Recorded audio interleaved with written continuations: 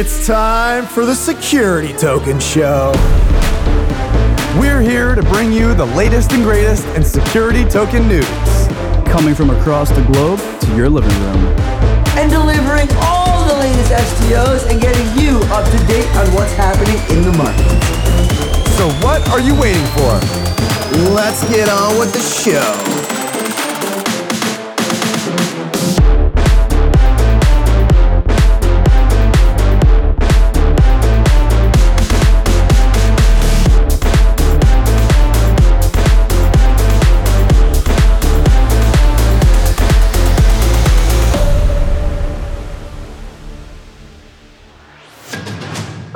Hello. Welcome to the Security Token Show, folks. I'm your host, Herbert Cohen. He's joined by my co-host, Kyle Sile, of course. We're here in sunny Miami, Florida, ready to give you the latest and greatest security token news, all the tokenization you gotta know right now. Let's get into the show. Thanks for tuning in, episode 177, and I want to thank our sponsors before we dive into the top 5 this week. And our sponsor this week is Fairchild Acquisitions, which is a real estate group out of Chicago led by Sam Grossman. He's tokenizing not one, but 2 of his properties on the Accrue tokenization platform. You can actually join us this Thursday on Twitter Spaces. We're doing a 1 p.m. Eastern Time convo with Sam and Accrue, where they're going to be raffling off a $3,000 in real estate tokens using a specific link only available to attendees. And this does come with quarterly distributions on the rental income as well. So we're going to see you there, and best of luck. That's amazing stuff. Thank you, Accrue and Fairchild, for making this show possible.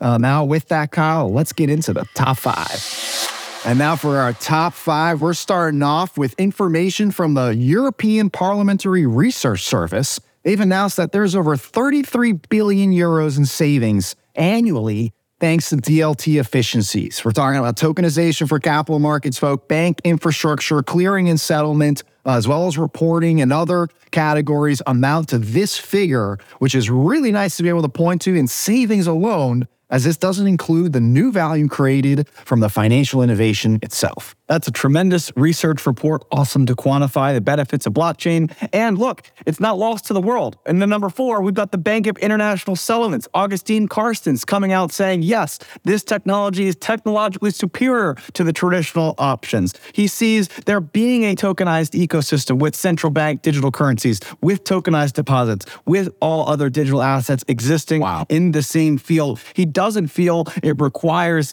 a permissionless or decentralized platform. It specifically kind of criticized the stablecoin movement. But aside from that, he's all on board with blockchain. Well, and that's off of big news out of Russia and Japan also announcing CBDC programs. And number 3, we've got the results from a 2-month trial from the RBI, the Reserve Bank of India, with their digital rupee. They had 50,000 users, 5,000 merchants. And in just 2 months, they did 770,000 transactions. That's definitely some interesting data that might power a nationwide rollout for this program. Flies in the face of some of the narratives earlier that some of the other CBDCs weren't being adopted quite as quickly. India having no problems. And then the number 2, Deutsche Bank getting into the tokenization space in multiple different ways. Their newest case here is using their Singapore branch, building in collaboration with Memento, a permissioned Ethereum network for investors to create and invest in tokenized investment funds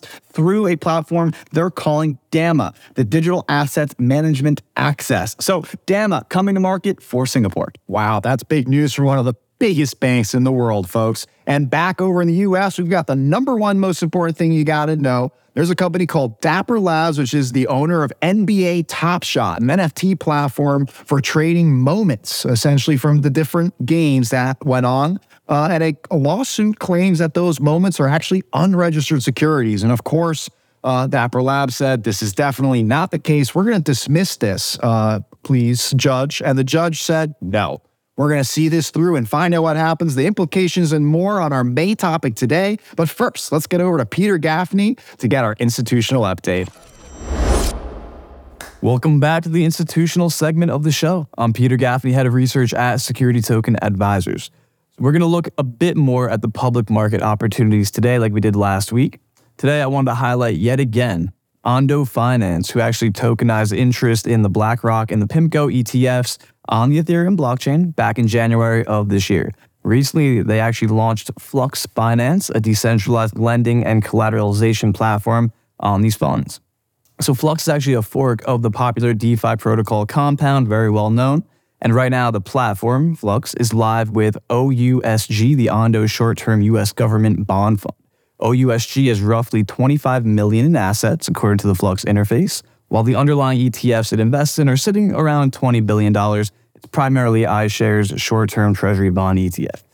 So this will likely be a key proof of concept for the overlap between real-world assets, in this case the underlying ETF investments, and decentralized finance in regards to collateralization, which is indeed one of the hottest topics in the digital assets industry as of late, real-world assets, right?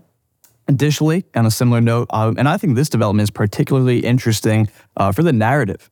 So Murray Asset Securities signed a letter of intent with HJ Shipbuilding and Construction to finance industrial ships at different stages along the whole contract process. The motivation, as we know, enable fractional ownership and co-ownership of industrial ships, but more so the goal is unlock a bit more stabilization during the actual contract bidding process, which is pretty arduous. So now what really stood out to me is this piece. Murray Asset Securities is the U.S. arm based in New York of Murray Asset Financial Group. Murray Asset Financial Group owns $500 billion worth of financial services companies across asset management, investment banking, wealth management, and venture. Murray owns Global X ETFs, who made use of Security Token Market's data insights in its 2023 Charting Disruption publication. They are investors in Oasis Pro Markets, the digital broker-dealer and alternative trading system within our industry. And they made a big push in October 2022 to enable overnight trading services in the US. The firm itself has an immense global presence, especially in North America and Asia. And so what Ondo Finance and what some of these other on-chain ETFs and on-chain funds are looking to prove is the feasibility of more globalized and round-the-clock trading of existing products in the capital markets. You catch my drift? I see this as a perfect storm started to form around all the aforementioned points we just touched upon. We've already seen the usual suspects begin to position themselves with security token platforms. Look at State Street, Goldman Sachs, JP Morgan, Morgan Stanley, Wisdom Tree, even Redwood Trust. Murray Asset is now shaping up to be a legitimate player and kind of join that list of names. I'll be sure to bring any additional diligence your way on that front. I love seeing this sway our way and on the overarching public markets in general. But that's all for today's institutional commentary for now. Let's see what Sam Sachs has for us with his market update. Hello and happy Monday. The security token market cap is up this week to over $15.5 billion. And by the way, have you seen the new site for the #1 source of all things security tokens? Yup, that's right. Brand new, sleek, and easy to navigate STM Co. is live and ready to provide all the security token news and data you could dream of. But let's get into things.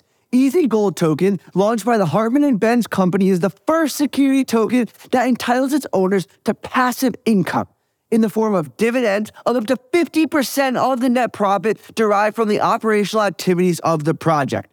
But it gets even cooler. Because the company invests 100% of the proceedings raised via the security token offering in the acquisition of raw gold and operational processes of reworking it into the high-quality LBMA certified gold bars, the token essentially represents a direct gold investment. It has a very high correlation to the gold price and can be cashed out anytime you'd like by the investor, thereby offering a high degree of flexibility. And one of its main advantages is the fact that it can also yield passive rewards, additionally to the price development of its underlying asset. This is an additional incentive for investors and reduces the risk for even if the gold price was to trade sideways for a while. And as Kyle already mentioned, Coinbase cryptocurrency exchange launched the testnet for Base, an Ethereum Layer 2 blockchain network. Its stated goal is to create a low-cost, developer-friendly environment that it believes making it easier to create decentralized apps and is going to encourage greater user adoption of blockchain. In similar ways to the App Stores making smartphones more appealing, these decentralized apps will be widely available to all users. Base will also be the home of cryptocurrency exchanges on-chain products. The Uniswap decentralized exchange frequently has higher daily trading volumes than Coinbase due to its DeFi. However, Coinbase is looking to change this through its expanded ecosystem. And Coinbase will be able to earn revenues from its decentralized apps and a proportion of network fees on the base chain. The App Store of blockchain is here. And finally, crypto exchange Paxos Trust Company, which supports Binance's stablecoin, Binance USD, is currently in talks with the US SEC. This is happening after the crypto regulating agency informed the organization that Binance USD should have had a legitimate registration with the state as, get this, a security token. Yes, Binance should have been listed as a security token. In an internal mail to the employees on the platform, Paxos' CEO, Charles Cascarilla, said, "We are engaging constructive discussions with the SEC, and we look forward to continuing that dialogue in private." Are we soon to see many former cryptocurrencies convert to security tokens to satisfy the demands of regulators? That's what it looks like, and we're going to follow it all. That's all for now, but have an amazing rest of your week, and I'll see you next Monday. For the main topic of episode 177, we're talking about, is NBA Top Shot an unregistered securities sale? And this is a wide-ranging case for essentially what and how we're going to treat all of these digital asset investments moving forward. It has huge precedent and opportunity to set more clear regulation on what's going on in the space. But before we dive into any of the legal implications here, I want to just give a little bit of background on Top Shot and what's going on in this ecosystem. And then maybe, Hurley, you can jump in and let us know some of the security things. I don't want to see what the heck is Dapper Labs and NBA Top Shot. Pretend like I've never even heard of this. Sure. So Dapper Labs, a blockchain development company, they build NFTs, non-fungible tokens, art, all kinds of things that you can sell on chain. And basically what they did is they secured a really valuable partnership with the actual NBA, the National Basketball Association, that obviously has all the rights to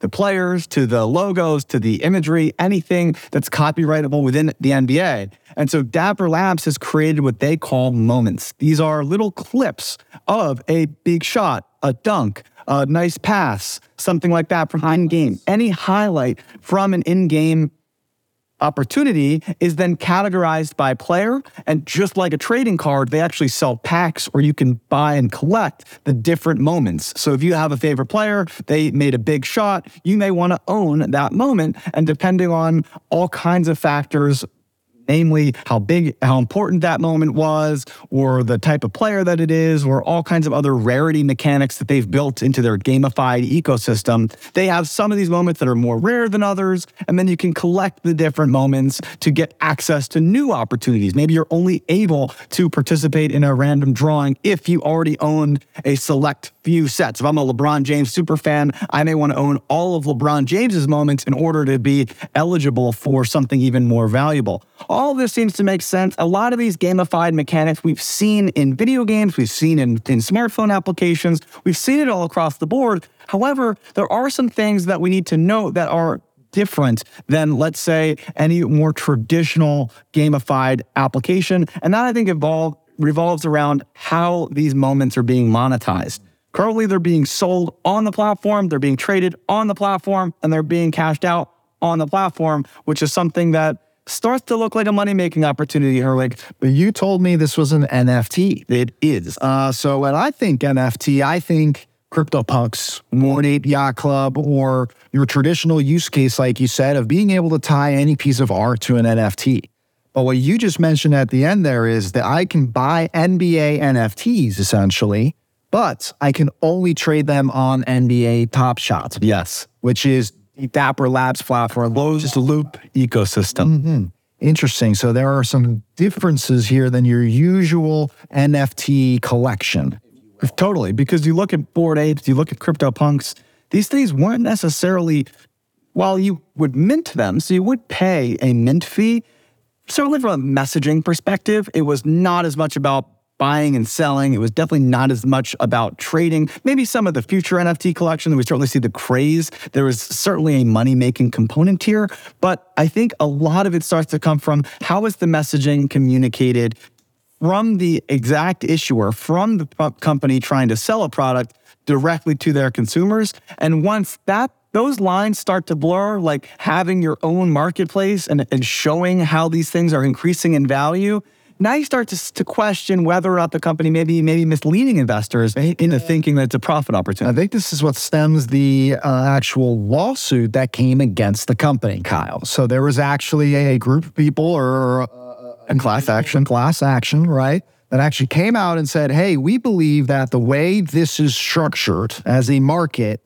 that these moments aren't actually digital NFTs that are being traded on a market. It's actually unregistered securities that are trading on the market. And we know, and I'll set sort of the legal scene here, Kyle, that there is the macro narrative of cryptocurrencies versus securities, using the Howey test, figuring out, hey, these ICOs, like we see with Ripple, are actually unregistered securities in the way that they're done. And NFTs have mostly stayed safe and away from that. And now this is the first major instance here that we're seeing where legal matters could affect the NFT industry. Specifically in this case, as you pointed out, Dapper Labs, the company behind NBA Top Shot, they are also the company behind a blockchain called Flow.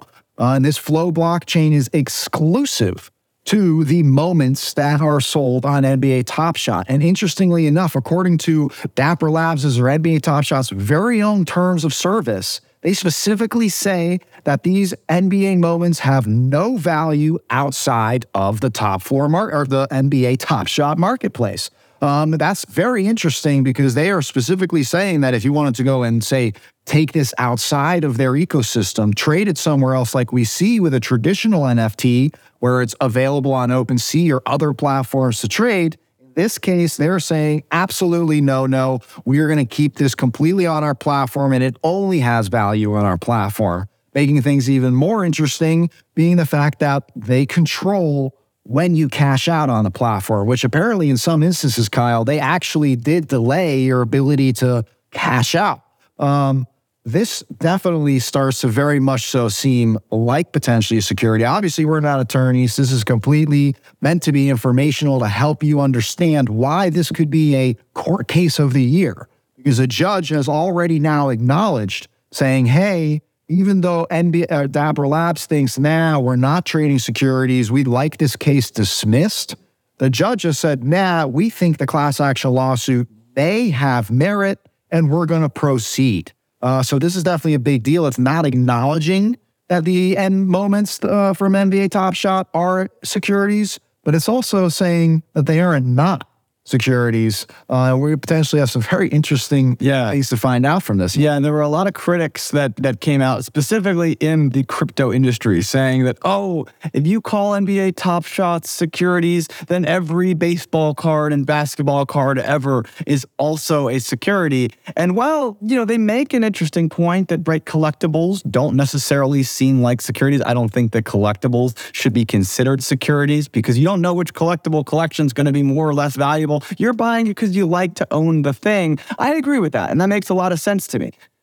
However, some of the gamified financial economics here make that a different story. And I think it really comes down to liquidity and the opportunity for liquidity, right? And so once the asset can be very easily traded into cash, and it's almost synonymous in terms of when you want to sell it, you can sell it pretty much immediately for the fair market price. It's almost a different ballgame. And let's take a look at some of the reasons why. You're investing in this thing on the platform. You're purchasing and buying and selling directly on their platform throughout the whole trade ecosystem. This is something we don't see in collectibles. Topps, for example, or Pokemon that creates cards. You even look at Nike shoes, which is probably the best example of a commodity that is treated like an investment, but still doesn't seem like a security. And that's because Nike sells the shoes, and they're limited supply, and there's maybe a lottery of who can actually purchase them, but that's just scarcity economics. They don't then offer a platform for sneakerheads to then resell those shoes. If that happens on eBay or if that happens peer-to-peer, all right, sure, we can't do a whole lot about it. We're not actively promoting, actively facilitating the transactions. And as far as I understand, there's a reason why, right? They understand this mechanic. That's why they crack down on a lot of internal things that happen like this, because it could be a potential liability in the future. And I think that everything that Top Shot's doing is almost flying in the face of the measures that traditional companies have used to try to distance themselves from gambling mechanics, from financial investment mechanics, from some of these things that it's not quite as clear cut, in my opinion, as it might seem. No, I tend to agree with you. That's why this is going to be very interesting, especially given the fact that this does have a major national brand involved. The NBA, of course, itself may see recourse as a result of this case. And so this is going to play out very interesting. We're going to keep our eyes on this. We're going to keep you updated on the show. That's all we've got for you for now. We're going to end our show with our companies of the week. But of course, let us know any questions or thoughts you have about our main topic here. We're always available on LinkedIn and Twitter. With that, let's do our companies of the week. And to wrap up our show this week, we're covering our companies of the week, two businesses that Roig and I have handpicked that were making the biggest moves we wanted to highlight for something really cool going on. And of course, that clips them a ticket for the company of the year running here at the end of the year. So Herwig, who do you have for your company of the week this week? Well, for a new 2023 entrant, I am adding in Deutsche Bank, Kyle. We, of course, heard earlier on the show that they announced their DAMA, Digital Asset Management Access System. It is, in fact, an end-to-end platform with quite a few novel innovations packed in there, soul-bound tokens for information and compliance, as well as the traditional features we see in tokenization. And Deutsche Bank being one of the largest banks in the world, we know that the industry is taking notice. We've already seen major announcements from the likes of Goldman Sachs, JP Morgan, and others with their tokenization platforms. Deutsche Bank, their announcement is doing the same exact thing. Many others are now going to look to either partner, participate, or even start developing their own systems. And this is definitely part of the larger mission of tokenizing trillions of dollars in assets. And I know Deutsche Bank is going to be leading the way now with this platform. So that's why, Kyle, I chose them as my company of the week. A constant innovator with a huge balance sheet. It makes total sense. And they're just one of hundreds of banks that we know are working on this industry with over $10 billion in tokenized debt. We're tracking on STM.co. It's only growing larger. Well, Kyle, I'm dying to know what you got this week. My pick this week is Coinbase. They are not only the only publicly traded crypto exchange and maybe the most compliant because they actually have to report something each quarter.